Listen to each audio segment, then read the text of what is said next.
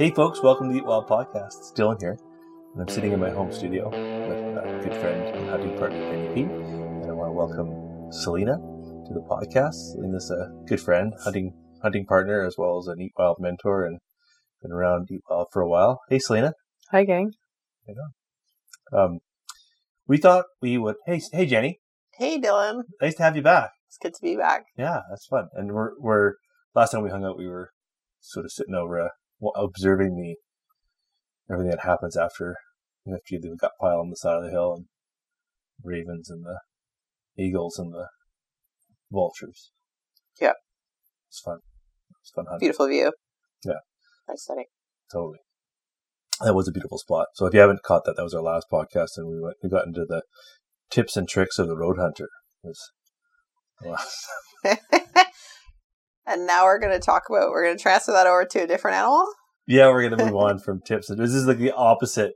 This is the opposite of bear hunting. This is the opposite of truck hunting.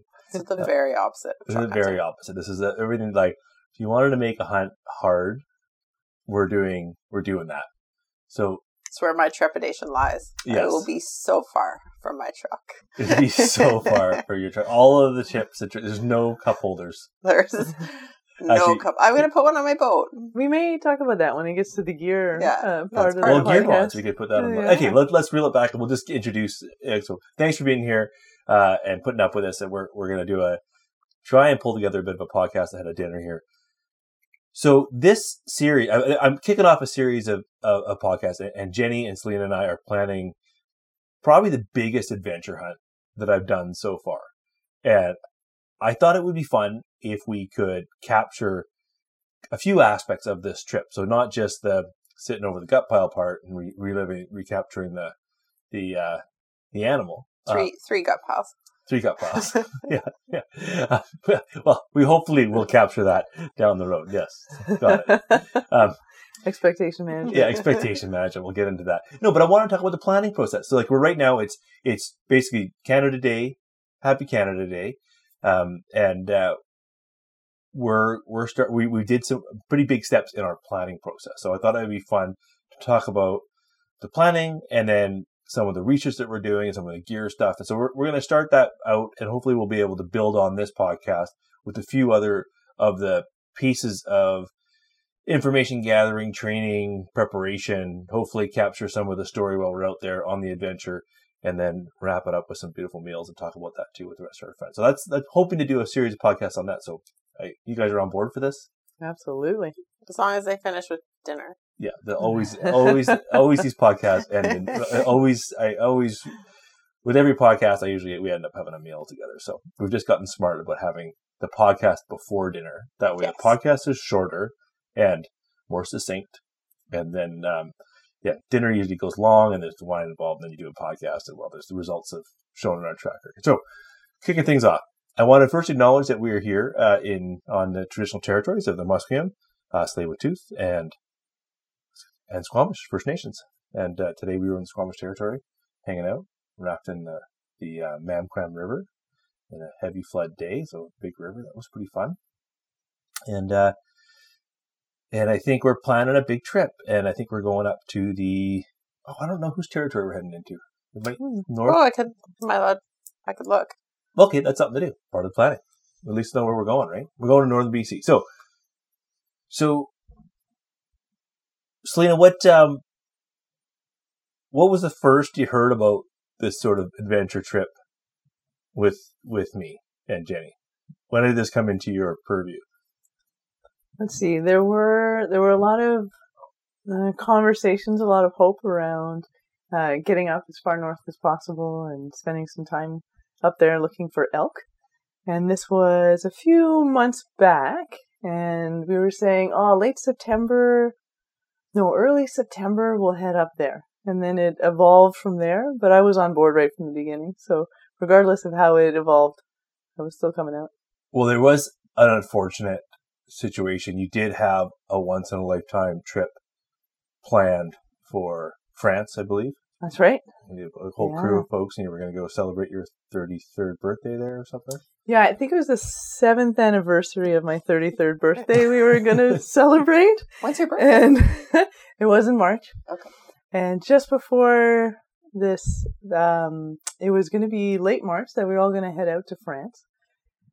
And unfortunately, as things became more and more apparent that international flight wasn't going to be a thing, things became more and more real that the trip to France wasn't going to happen. And as that became more and more real, I had to call more and more of my friends and let them know that it was not going to happen. So you were basically canceling the party on all your friends, which I saw this as an opportunity. Yeah, France has lost our game. Yeah, I knew you were going to have like I'm sure a trip like this was a $5,000 trip. So I was like, hey, I've got a $5,000 trip that you might want to participate in. It's just like France. Great charcuterie, lots of sausage and cheese, likely on this trip. That's the one thing that will travel well on this adventure. No wine, likely. Maybe some bagged wine. Maybe on the way back. Maybe on the but very similar. Great. Well, there's not really any art necessarily, but it's like pre-art. No one's quite painted it that I've seen yet. I'm sure it's been painted. It is a muse. Like it would be, it inspires art where we're going. It inspires the most tremendous landscape. Anyway, we saw you as a potential free agent available for hire. So we targeted you early on in the process, being such a fun person to hang out with.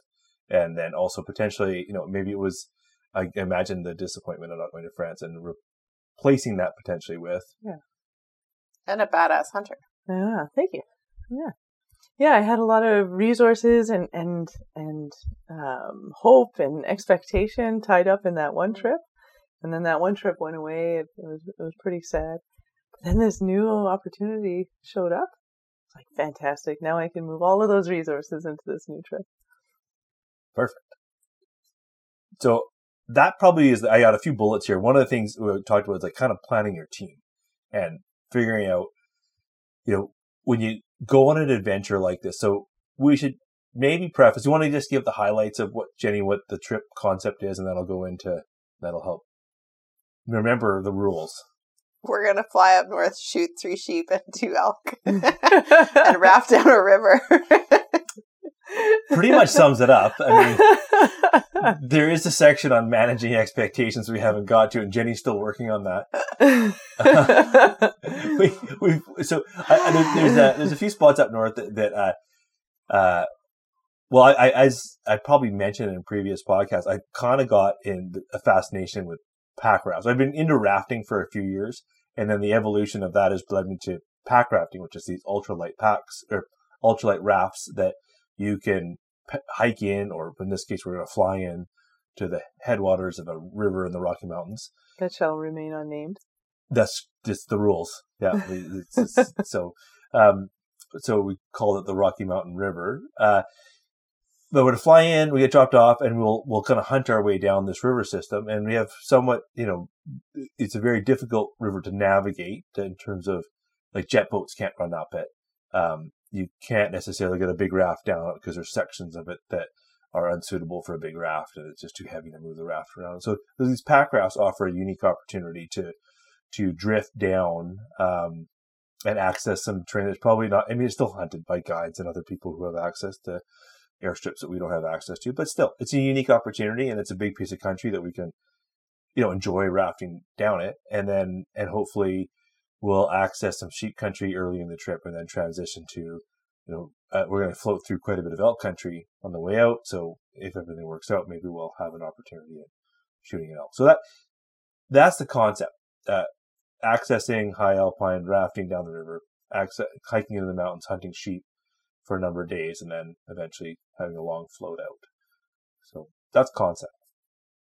So for something like that, the logistics of challenges of it are like the cost alone is significant. Two big cost factors here are the cost of the boats and the cost of the flight in. And the boat investment's about $2,000, and that's not including, say, like a wetsuit or a dry suit in this case, or something that you can safely raft down a river, and if you get bucked from your boat, not freeze to death and die. So like the input costs are closer to $4,000 or potentially $5,000 when you're done buying miscellaneous other ultralight gear that you think you can justify buying for something like this. Jenny's already on that program. Got new binos. Oh, those are pretty binos. So excited. I've been bugging Jenny for years about her binos, and that it's the most important piece of equipment in a, so big upgrade to Nikon. Which ones did you get? Nikon 8x42s. 42. Monarch 7s, which is... I'm such a gear nerd. I think it's just space. I have no idea what I'm like trying to work in some product placement of the podcast in search of like potential, sponsors down the road. So I was like, wanted to lay out that, Nikon Monarch 7s for 8x42 high ED glass. Yeah. Super durable, like 25-year warranty. You can't beat the deal. No, I didn't buy the extra warranty. I didn't buy it. She wanted an extra $130. She was a terrible saleswoman. She's like, "You want the warranty?" I'm like, "I don't know." She's like, $130. And she's shaking her head. I was like, "Okay, no thanks." Well, they're Nikons. They come with a warranty. That's what I thought. Well, I've sent back many pairs of Nikons over the years. Why'd you do that? That's not a very good product. Oh, because they break them. I do bad things to them, like drop them off cliffs, and they the glass breaks. Okay, it's not their fault. It's clearly operator error. You're pushing the gear to its limit. Yeah. But nothing like an epic trip to provide you with a reason to go out and get some pretty sweet gear. Oh, for sure. Okay, we'll talk gear in a bit because gear's fun. We can talk about that for a long time. And that might be a separate podcast on the gear list. I think we're probably more about how a trip like this comes together for this conversation. We'll see how long we stay at it. Well, this is the most organization I've ever done for a trip, which I'm pretty proud of myself already because I'm the type of person that would buy a dry suit and a new pair of binoculars at a gas station on the way up somewhere. Just maybe where I got my last pair of binoculars 7 years ago.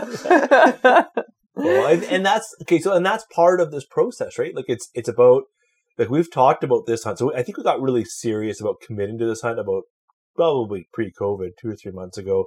We had a couple of series of Zoom calls where originally there was a fourth person, our good friend Scott, who was keen to come, and with COVID and a second baby and a few other obstacles in life, he couldn't justify taking 2 weeks off in the summer to come join us on this adventure. So he pulled out about a month ago, and then we were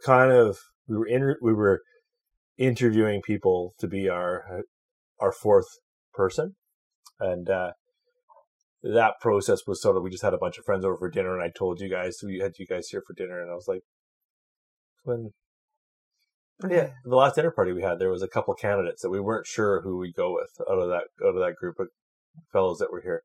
I didn't mention it to anybody other than you guys. I have no memory of that. This is a silent interview. Interview. I was like, who do you warm more to? Who would you want to spend 2 weeks in a little boat with? With that in mind, just the three of us are going. Unless Dylan picked up someone on the river today, though, that might be a good. We were looking for a. So okay, let's just we keep going down the. So we're looking for. You have 2 weeks of trying to get us to focus. I know. I'm trying to bring us into, like, I've got this list, it's scripted out, it's on a whiteboard. Keep pointing to the next point we're supposed to be talking about.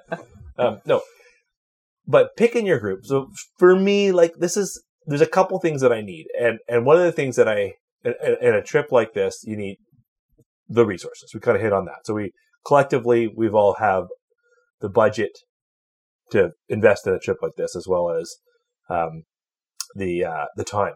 That's another big thing, is that we all collectively have holidays enough that we can pull a trip off like this, and can negotiate with the rest of our people who rely on us in life.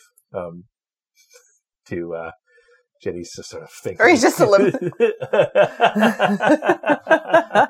Can let your roommates know you're leaving for 2 weeks, right? Yeah. You won't be able to feed them. So. Yeah, I won't be able to feed them. Yeah, and there's a couple other people they're going to miss their fun friend, but it's okay. Yeah, no doubt Mike with for a couple weeks. The other thing I think we need, which especially considering especially your hunting mentors, which are now my hunting mentors, is you need strength. You need to be strong. This is a different hunt, so. Yeah, I mean, I would love to do this trip with Jeff. and Pete Yeah. or Larry. But physically, you have to be physically capable of doing this and be willing to and work hard. And it's even something I said about my good friend Dave. I was like, I don't know if Dave wants to work this hard on a hunt. Like it's just not like he loves to hunt. He loves to hang out. But like, I'm not sure if Dave would love the torture of, 8 to 10 days with a backpack, a 70-pound backpack on, grinding up the hills just to look at sheep and likely not killing one. Like, I kind of love that in a weird suffering way. But for some people, that's really torturous if it's not their thing. So it's got to be that you've got to be tough enough. You've got to have the finances. You got to have the time off. You got to have the freedom from commitments in other parts of your life. And what other things? Sense of adventure. Well, what are we high on in this group? Yeah, fun. Like, I'm not high at all. What have I missed out on, you guys? Jerks. When you stepped out to grab the beer, Jenny, Dylan and I, Unbelievable. yeah, the spirit and the commitment and the drive, the excitement for it. If you're kind of wishy-washy about it, then you may be that person that pulls out 2 days before the trip, and then that really leaves the rest of your team in a lurch. Yeah, you can't have risk of that. But you also can't have risk of being on a 10 or a 12-day hunt without someone that you just want to spend that time with, that you could find a way to do it. Like I've done a couple of trips with Rob, and I'm just like, I'm so lucky to have, okay, this is probably the most important one, is you have to have people that are willing to put up with you. Because I love Rob so much because, he's such a competent hunter, and he's a super competent mountain guy. Like, he just knows mountains, and he's been on search and rescue for years. And there's a podcast a while back around, Rob really talking about safety in the mountains, and some really good stuff in that one. But the best part about Rob, because we work together in BC Parks and we do Eat Wild together, he just puts up with me, and he has so much patience with me as a person, and like my idiosyncrasies and challenges that I deal with, and being a bit of a controlling person, and some aspects of the stuff I do, particularly hunting and fishing, which I'm very I kind of want to do it a certain way because I'm good at it and I want to have success. So I'm very kind of driven in some areas. And like, if you're a person that needs to do it your way and it's not the same way as I do it, you might hear about it from me that it's the wrong way, even though it's probably another way. But it's just not my way, and I'll make sure you know that. But I think, especially, well, for me, I was thinking about this on our elk hunt, is if you go on a hunt for 8 or 10 days, it's really great to be like, I think my best chance of killing an elk is just to go off on my own this morning, whereas I just need to go off on my own. Just gonna need 4 hours to wander through the woods, and yeah, I'll put in a solid effort, but it's time because it's pretty. You're close together, like literally centimeters apart when you're in those boats. Well, I guess we'll all have our own boat by then. Smaller tents to save weight, so. Well, but it's just a lot of together time. It's a lot of decision making. It's a lot of collective group decision making that you mostly do. It is.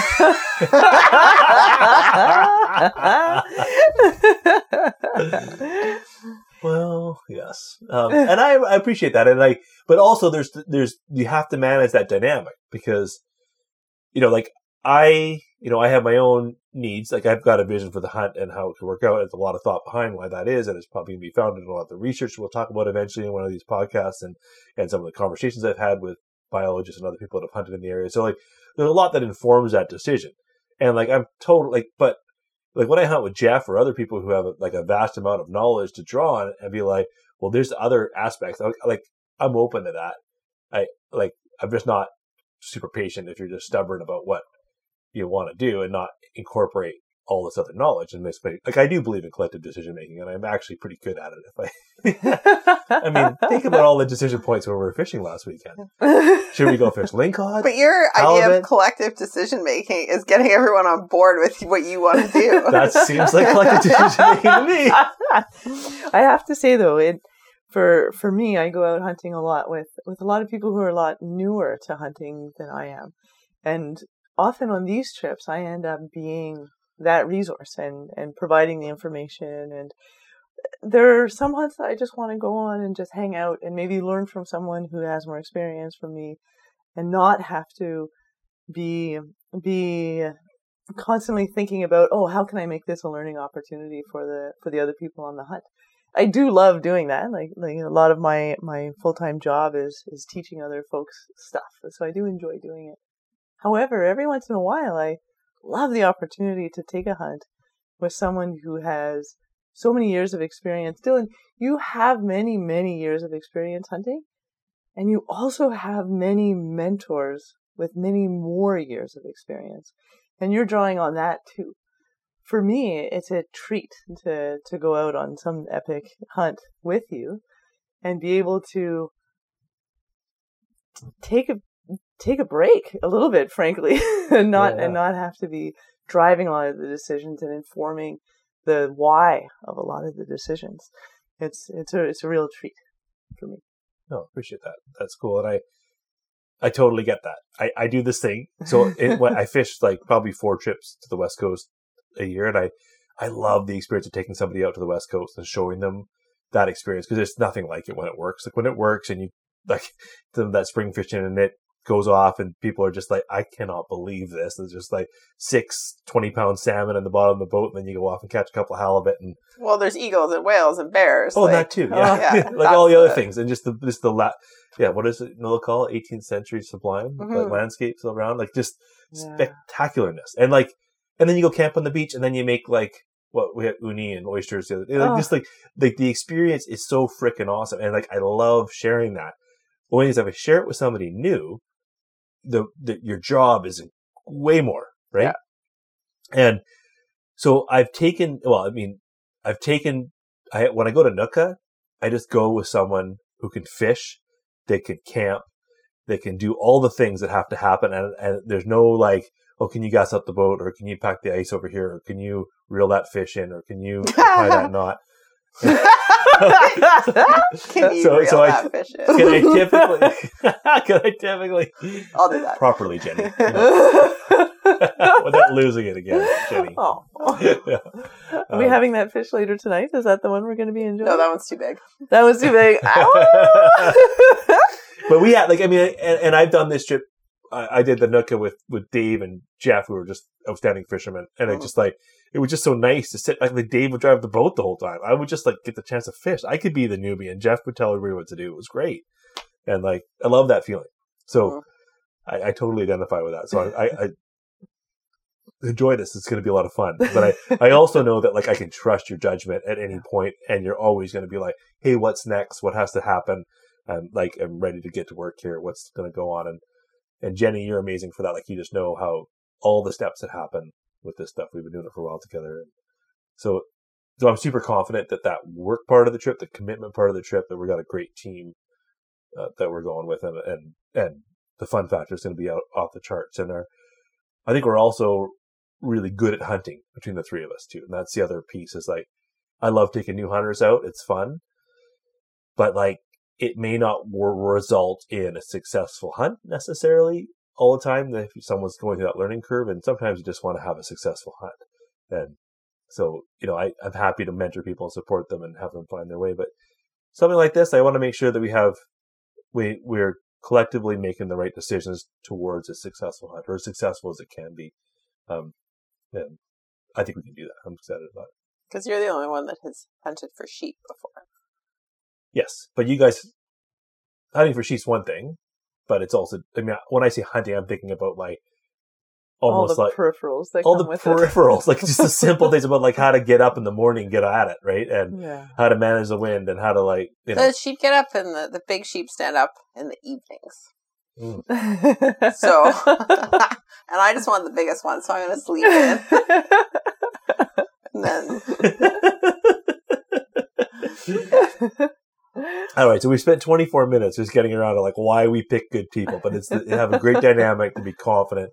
Because ultimately, when you're out there, like you have to be reliant. And I think I'm going to try and find a way to run the series of podcasts that we did. We were stuck in the tent for like 4 straight days while we got hammered by a winter storm in the middle of August last year in the Cassiars. Not a pleasant experience. And that was a fly-in. That wasn't like, oh, let's pop out to the store and grab a bag of chips. No, we were in a tent with nowhere to go, and if the tent either got destroyed or any number of things could have happened, and that we would have been exposed and could have not been in a good situation. There's no chance of rescue because it's a complete whiteout the whole time that we were up there. So, but the group dynamic inside the tent of us like cooperating to survive was really cool. And, that's amazing. Yeah, and I think we've got it on a podcast. I just have to roll it out somehow. But that's super important. Okay, look at my list. What else we got here? So the other part of an adventure trip is kind of coming up with the idea of what the adventure is, and that's kind of my favorite part. Is sort of dreaming up a concept that would. I think I start thinking about my next trip about a day or two before the last trip ends. Yeah. Like, it feeds me, the idea of the next trip. Well, you're coming off of it. You're getting a bit sad. You're like, oh, this is almost over. And you need something to look forward to. I used to get made fun of. My best friend and I got made fun of because we'd start planning next weekend on Sunday evening. It's a thing, right? That's great. Yeah. But you definitely so I look forward and it feeds me. And I think that planning this trip was kind of what, COVID has been a bitch. It kind of sucks all the obvious things about COVID that are terrible and sad. And the news of the world is just compounds how sad things are. So a little daydreaming now and again really is a great place to lift your spirits. And, having a trip that you can start to research and think about and scope out and have these positive, fond thoughts of what it's going to be like. It's a great thing to have. And when this is the hunt I've been most excited about because I think it's the most wilderness hunt and I've never done a fly-in hunt and I've always been really excited and I want to get farther away and farther away from my truck. As if you're getting bored or you're having a bad day, you're like, it's okay. I'm going sheep hunting. I'm going sheep hunting with Selena and Dylan. It's okay. Yeah. It's so true. I feel very, very fortunate to still have a job where so many people around me are being laid off. And so very grateful for that. Very grateful for this trip. And there's this stress of being at work and doing all this extra work because of this new world that we're living in. And to have this thing in the future to look forward to and to plan for. So much of the hours of our days are spent struggling, really, and to have this to look forward to is huge. Yeah, so I think everybody should have an adventure trip to look forward to, whatever. And I mean, all hunters do this. I mean, they all have some awesome trip they're looking forward to, whether it's the deer hunt with the family at the same spot that they look forward to it fondly. But I love the part about the researching, and so it's the researching the mountains area, the species. In this case, we're figuring out pack rafting. So we got this whole other whitewater rafting. It's a whole new element of gear with pack rafts, what they're capable of doing. So all those elements are pretty significant, but you can do a deep dive into any of them. And we've got Jack O'Connor books, both that were both to our friend. Well, you tell the story. Well, again, this is one adventure feeding another, and being lucky enough to have these mentors is sitting on the dock at Banfield last weekend, post fishing, and getting to talk to Jeff. And I said, Jeff, you ever been sheep hunting? And that's all I need to say. And then I had to start focusing and remembering what he's saying and basking it up. And his stories are funny and entertaining, and he has so much experience there. And he's like, yeah, I got some books for you. So he gave us, these books are from 1974 and they sure look like it. They're super cool. And there's some reading ahead for sure. Jack O'Connor is he used to write for, I think it's Outdoor Life magazine, which is one of the, I think it's right, there's one of the first, hunting related magazines. And it was fairly popular back in the day. And this Jack O'Connor wrote for them. And he was a passionate sheep hunter. And he's got some great stories of being in northern British Columbia and hunting sheep. So we've got his couple of his books on sheep, which we'll dive into here. So look forward to that.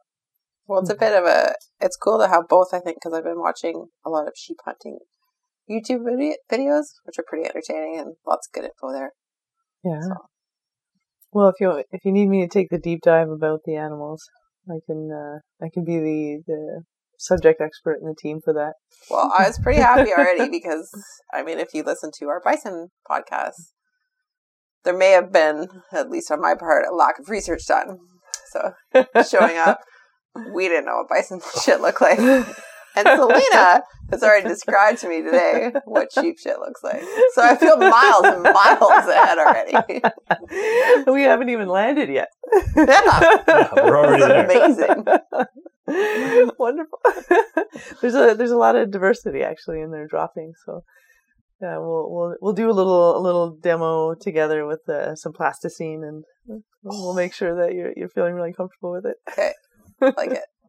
And then aging. I guess Dylan's going to freak out because I'm getting way ahead of myself. This whole planning process, but the aging is well, that's a whole other thing. Okay, we'll get it. Well, actually, what we'll do is we'll get a sheep expert on our podcast, and we'll talk to them about looking at sheep and aging sheep and how to do that. And I can think of a couple people that might jump on here, hopefully do that with us. So that's my biggest trepidation of this trip. Oh, for sure. And this will be probably my 5th dedicated sheep hunt, not including many times elk hunting, chasing sheep, which has been casual sheep hunting. Casual 3 to 5 day casual sheep hunts, but this is probably my 4th or 5th or 6th fly in or 10-dayer, right? So you brought in the ringers. Finally, yeah. Yeah, enough of this. Right? and I mean I've seen lots of sheep. And I've never shot a sheep, and I've actually never really been close to shooting a sheep.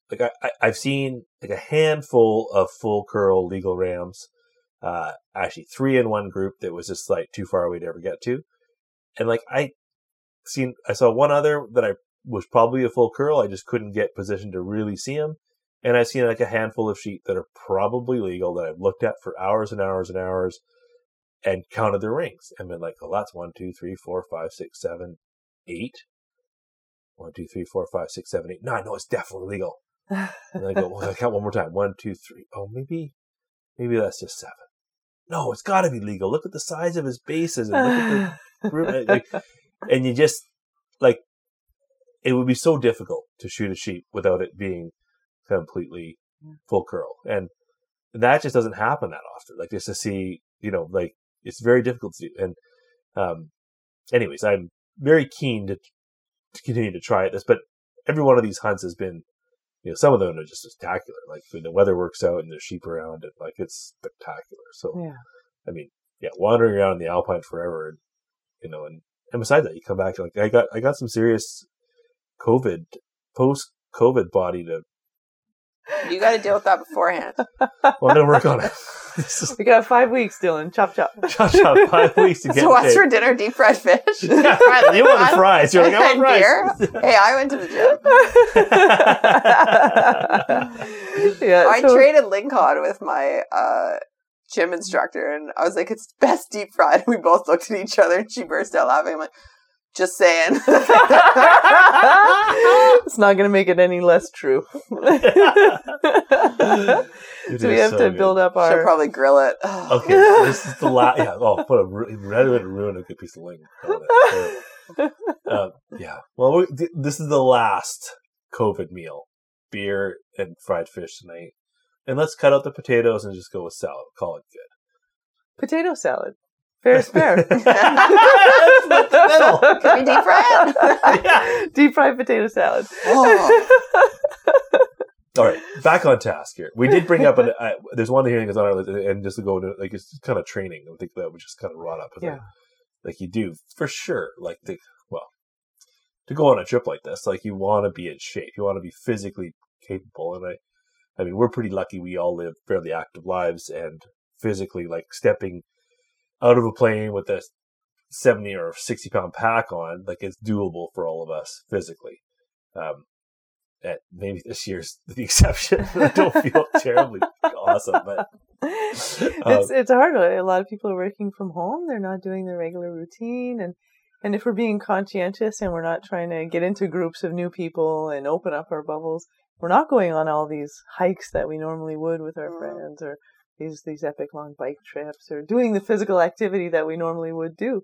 So it's kind of compounding the lack of getting into shape and being prepared for this trip. So I'm really looking forward to sitting down and creating a calendar of building up, because the last thing I want to do is get up on that mountain and say, yeah, I'm ready for this.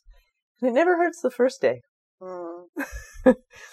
And then that first time out, day 2, and you're like, oh, this is going to be hard tomorrow. That's still going to happen. I feel it, no matter what kind of amazing shape you're in. Yeah, this is no way to get into what they call sheep shape, where you're just able to climb mountains comfortably. Like, I kind of get into it usually like by November. I'm kind of like, I start pounding mountains in usually August, and then actually usually by elk season I'm like, because I get 2 weeks of sheep hunting and then 2 weeks of elk hunting. Elk hunting's pretty sustained climb all day where we hunt, and then usually there's a couple of elk out, so it's you can get a couple of good grunt days, and then you wind up climbing a couple of sheep mountains towards the end of the trip if you've got an elk down. So like, those are great, but it takes me like a good solid so if it was the other way around, it'd be better. If sheep season came after we'd be building up my to elk it. season and deer season, then I'd be really physically fit. Yeah, that's why I like that. Like, sheep, elk, and biking can flow into skiing. That's nice. The Natural flow. Yeah. I just think I'm going to enjoy myself more the better shaped I'm in. Yeah. I think that's key. Yeah. It's just like, being able to slowly, consistently climb up a mountain and have a conversation, and not just have like the dialogue in your head just being like, I hate you, why are you doing this to me, I hate you, this hill will never end, I hate you. Well, and also when I get to the top, I'd like to be like able to get out my spotting scope without shaking, and then make up a conscientious plan. And I hope my tradition of abusing myself on the slopes of Pemberton hunting year after year, I hope that's going to be close to sheep shape. That mountain is steep. That is nasty. I went hunting there with you. I don't think I'll ever go back. That's right. You came out that one time. But I enjoy it. I get a lot out of it, being able to climb, and you're using your hands while you're climbing, and that's steep. Batons and rope and wow. Just 3 points of contact at all times. Actually, those are massive black. They're massive. But getting them out is really easy. Down, just boot it. Tenderize. Yeah. And then the other sort of hunts that I like doing where it's on the bluffs and it's very steep. I really enjoy that, and the challenge of having to be very focused all the time. And if you put your foot in the wrong place, that slope is so steep, it's very unforgiving, and you better be very present through this whole trip. Yeah, for sure. That's a presence. Like, there's presents? Tenderloins. Sheep ribs over a fire. That'll do. Yeah. Oh, I'm excited about having somebody who can talk about sheep with us and really break it down. That's cool. Okay. That's a great one. Okay, so for sure, getting in shape and just like, getting in shape and kind of building up your strength, because you're right. Making, not only having to be focused, just like physically being able to withstand what we're taking on, because we're all, if one of us gets hurt, the trip's over. Right? Yeah. So it's something I talk about a lot. It's like just being super mindful and being super careful as you do this stuff, like not taking on additional risks, because if you do that, you're just not only putting yourself at risk, you're putting this whole effort and this trip at risk. And as much as I'll be very sore that, I'm so sorry, Jenny, that you broke your ankle, like, I'll be actually quite upset that we've all missed on this trip of a lifetime. Oh, I thought you just shoot me. I wouldn't do that. Oh, she's lame. like a horse. I'll just leave you with the inReach, and you could, That's fair. I don't know. We're here on our own. We're on a little background trip. Selena and I, we don't know her. I saw another campfire down the river. Did you see that? Yeah, that's me. Heard her. Cool. I'm sure my horses will be coming around to get me in no time. Well, sweater. I don't know. I don't know how she got No, that. you gave that to me, so I wouldn't die. Just a lone sheep runner. All right. Really impressive, actually. All right. So, But she's hurt. okay. So the other one that we've spent a bit of time talking about, the early stages of this, is like setting expectations of what this trip's, the reality of this trip could be. And this is a challenge, because like I've been sort of saying this. I'm like, hey, I've invested a lot of time and money, and not time and trips and adventures into doing this type of adventure trips. And like last year's adventure trip turned into 4 dudes sitting in a tent for living out a snowstorm, and it was a bit of a buzzkill. We made the best of it, but I mean, really, like, you have these visions of like skipping around on Alpine, looking at caribou for 10 days with your best friends in the world, and then next thing you know, you're sitting in a tent with 4 of your best friends in the world, and telling the same stories over and over. Oh, you know what's funny is that we brought in quite a bit of camera gear to film it, and so we were going to do a production, and Alex is a talented filmmaker, bought some nice cameras and stuff. But he had to bring a laptop in because he had to dump a bunch of the data as we went, right? Because there's a lot of information that we're collecting, or a lot of data we're collecting on the cards. So we actually, as we're sitting in this tent riding out the snowstorm for like, I think it was like 72 hours of being tent bound, we actually could watch, he had a bunch of shows downloaded on his hard drive. So he was like watching documentaries. We actually watched the O.J. Simpson oh wow, documentary on like his life, like his beginnings of his life and his football career, right to the the many tragic ends of his thing. Anyways, it was what was it called? Anyways, it was fascinating. Anyways, it was sort of weird being like in the middle of nowhere, the most beautiful place in the world, and we're watching this horrible story of O.J. Simpson. Wow, talk about contrast. Yeah, totally. But we just all like, we'd like have to huddle up in the tent, and we'd like build a big couch, and we'd all like lay into our couch with a big puffy pillow. For a minute, you can forget the storm outside. And be like, it's all right. Yeah, totally. Just make the best of it.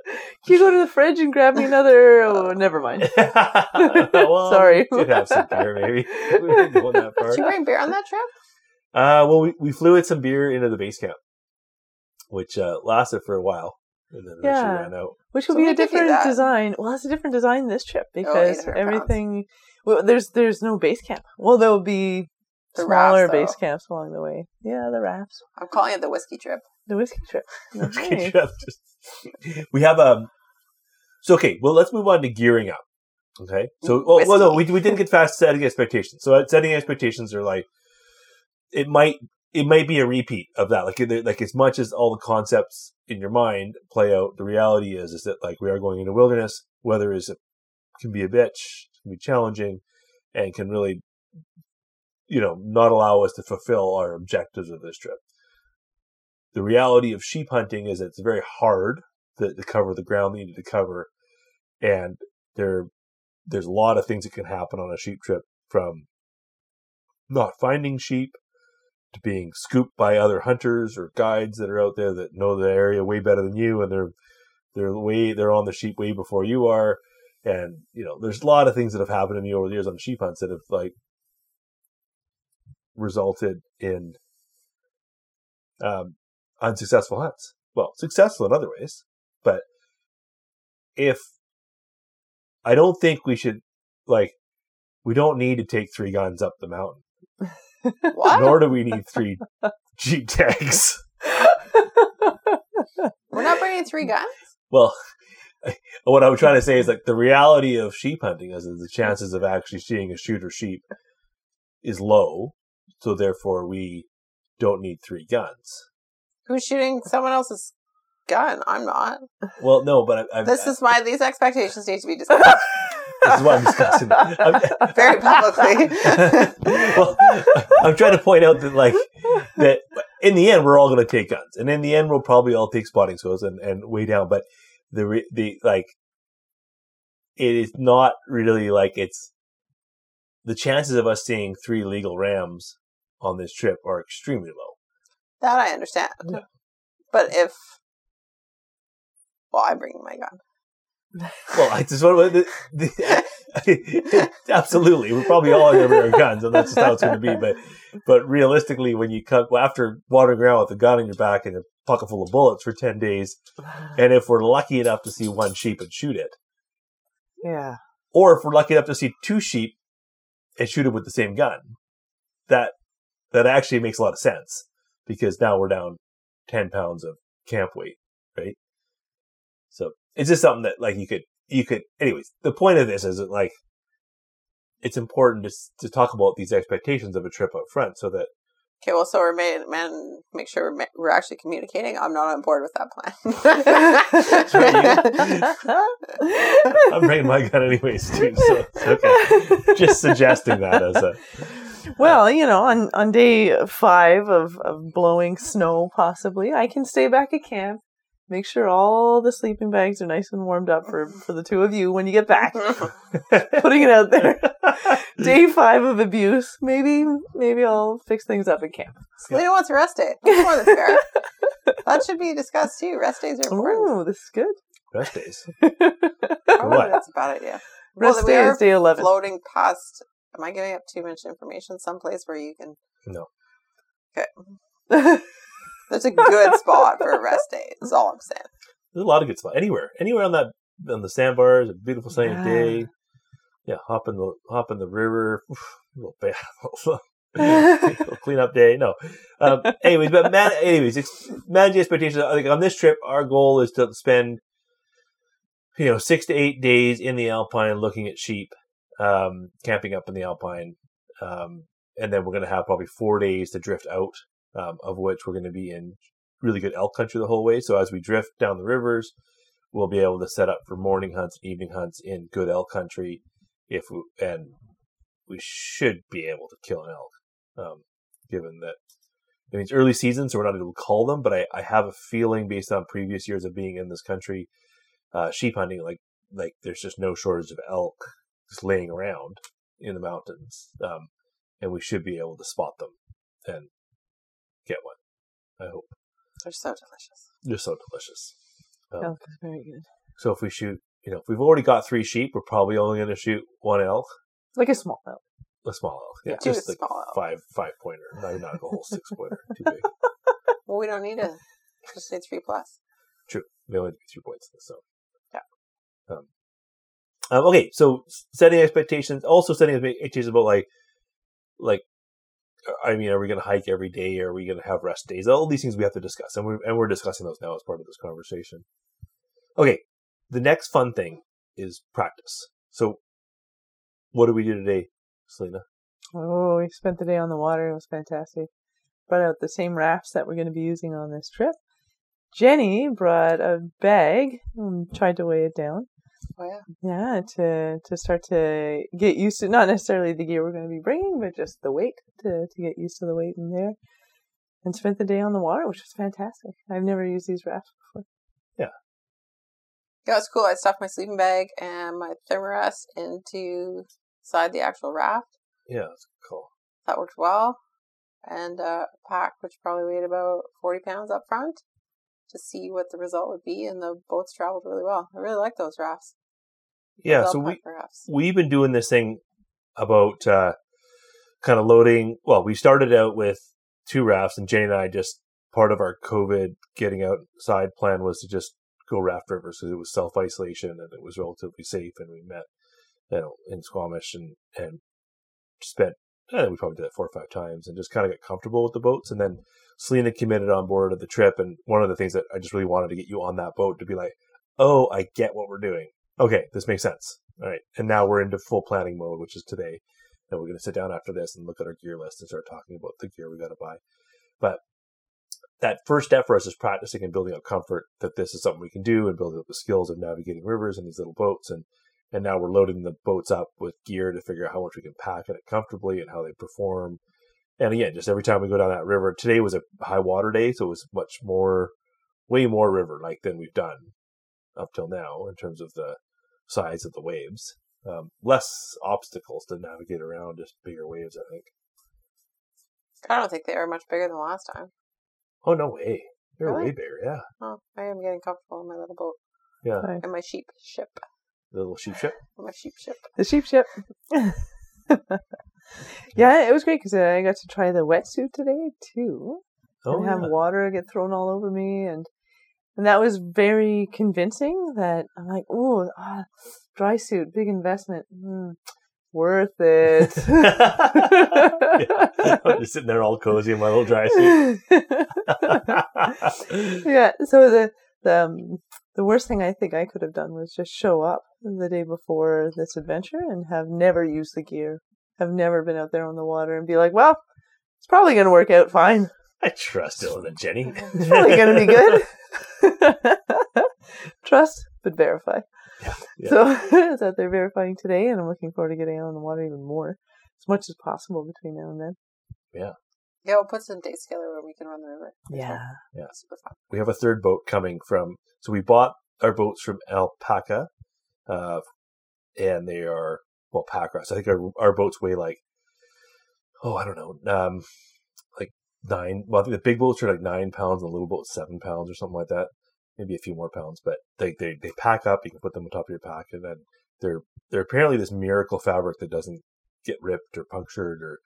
Fingers crossed. Fingers crossed. I mean, And we tested it today. You and I, we got stuck on some rocks today. That was really and- entertaining to watch. Yeah. I was trying to enjoyed that. shimmy our way Just over found- these rocks. I was like, that's it. I'm getting out of the boat. I just got a little Eddie in. Well, these are like, I'd much rather have a catastrophic screw up on the Mamquam River where we shimmy across some rocks and tear the floor out, or, we had a couple that we rubbed up against some rocks pretty good as well. Yeah. And I'd like to know if that's going to rupture these pontoons or not, right? So much rather have it happen there where we can stand up and walk out and then walk to the road and be like, damn it. Whereas we That can't sucked. do that. Yeah. Which is something we got to be like super mindful of on the trip. Like, let's have all our screw ups now while we're practicing and running our gear and getting used to it. So I'm hopeful that, I contacted the Alpaca Raft folks they've given a bunch of information. I've had a bunch of questions around the rafts and durability and design, but they've offered to have someone from their team come and join us for our next conversation. Fantastic. So we can ask a bunch of questions. Now that we've all been on the river a bunch, we can ask a bunch of questions about how the boats perform and whatnot. So I'm excited about that conversation as well. So we got some work to do. Packing. Oh my God. Talking. Yeah. Talking. Well, researching, right? So this is my last point, and we're gonna wrap up here. It's like the biggest part of something that's to be successful is to do the research. And there's so many. Oh, is Claire coming in? Here she comes. Claire's like, hey guys, it's time for dinner. Let's go hang out. But research, and that's like, it's super fun to do the research, and it'll help. On one hand, it'll make our trip more successful. Like if we do good research on where sheep are and where we can look, like we're going to mine that like crazy. Yeah. And we're going to try and figure out where our best place to invest those 10 or 8 days that we have with the backpacks on. Like where are we going? We're going to look for trails to get to those places. We're going to look for those, high density sheep ranges anyways, that's research. But the other half of the research is like, how do we reduce our risk to as close to zero as possible by knowing more about this river? That's the guy I was chatting with on the river. Like he was talking about there's river maps that you can get that actually maps out where all the rapids are on the river and Wow. and in classes and the different. And so we have a longer chat about that. So but anyways, as we do this research, we'll learn these things and we'll learn more about how to be better rafters and safer rafters. And the other thing we have to do, and maybe we'll even get Christy. It'll be fun to get Christy out. She's so fun. She's our raft guide who's going to do a day of training with us. So she's going to come out on the boats with us, and then we got to look at that on our schedule and book it with her. but she's going to jump on a boat with us and just kind of walk through 101 whitewater rafting in a kayak. And It's awesome. yeah, and she's super fun. So maybe we can get her on the podcast as well, talking about rafting safety and stuff like this. All right. I think we've chatted already for an hour or darn near close. So maybe we'll wrap it up here. Thank you guys. And now I can make the dinner. Perfect. Thank you. And we'll take our next steps and plan on this trip. So Yeah. I'm looking forward to all of it. It's going to be so fun. yeah, for sure. Yeah. Meeting a lot of good people. Yeah. It's going to be tons of fun. Okay, everybody. Well, thank you so much for joining us. And we're going to probably talk about this a bit more. So come join us in a couple of weeks. We'll probably have another podcast up. If you haven't checked it out, there's we're doing a bunch of our stuff online now. We're doing some webinars online, which you can check out. There's also the Eat Wild app, which if you haven't checked it out, it's a great tool for this upcoming hunting season. We're just updating it to include the new hunting regulations for here in BC. I use that app every time I go hunting. That gear list is amazing. If I go for a day hunt, it's the gear list. I use it all the time. Sweet. Okay. Yeah. You should look. I'd like to My update the gear list again too. I'll do a couple updates on that app. Anyways, okay. Well, lots of fun stuff. Anyways, we'll see you back here on the Eat Wild podcast on the next episode. And thanks all for joining us. Thank you guys for doing this. I appreciate you hanging out with Thanks, me. Great to be here. Thanks for dinner. Okay. Awesome. Bye.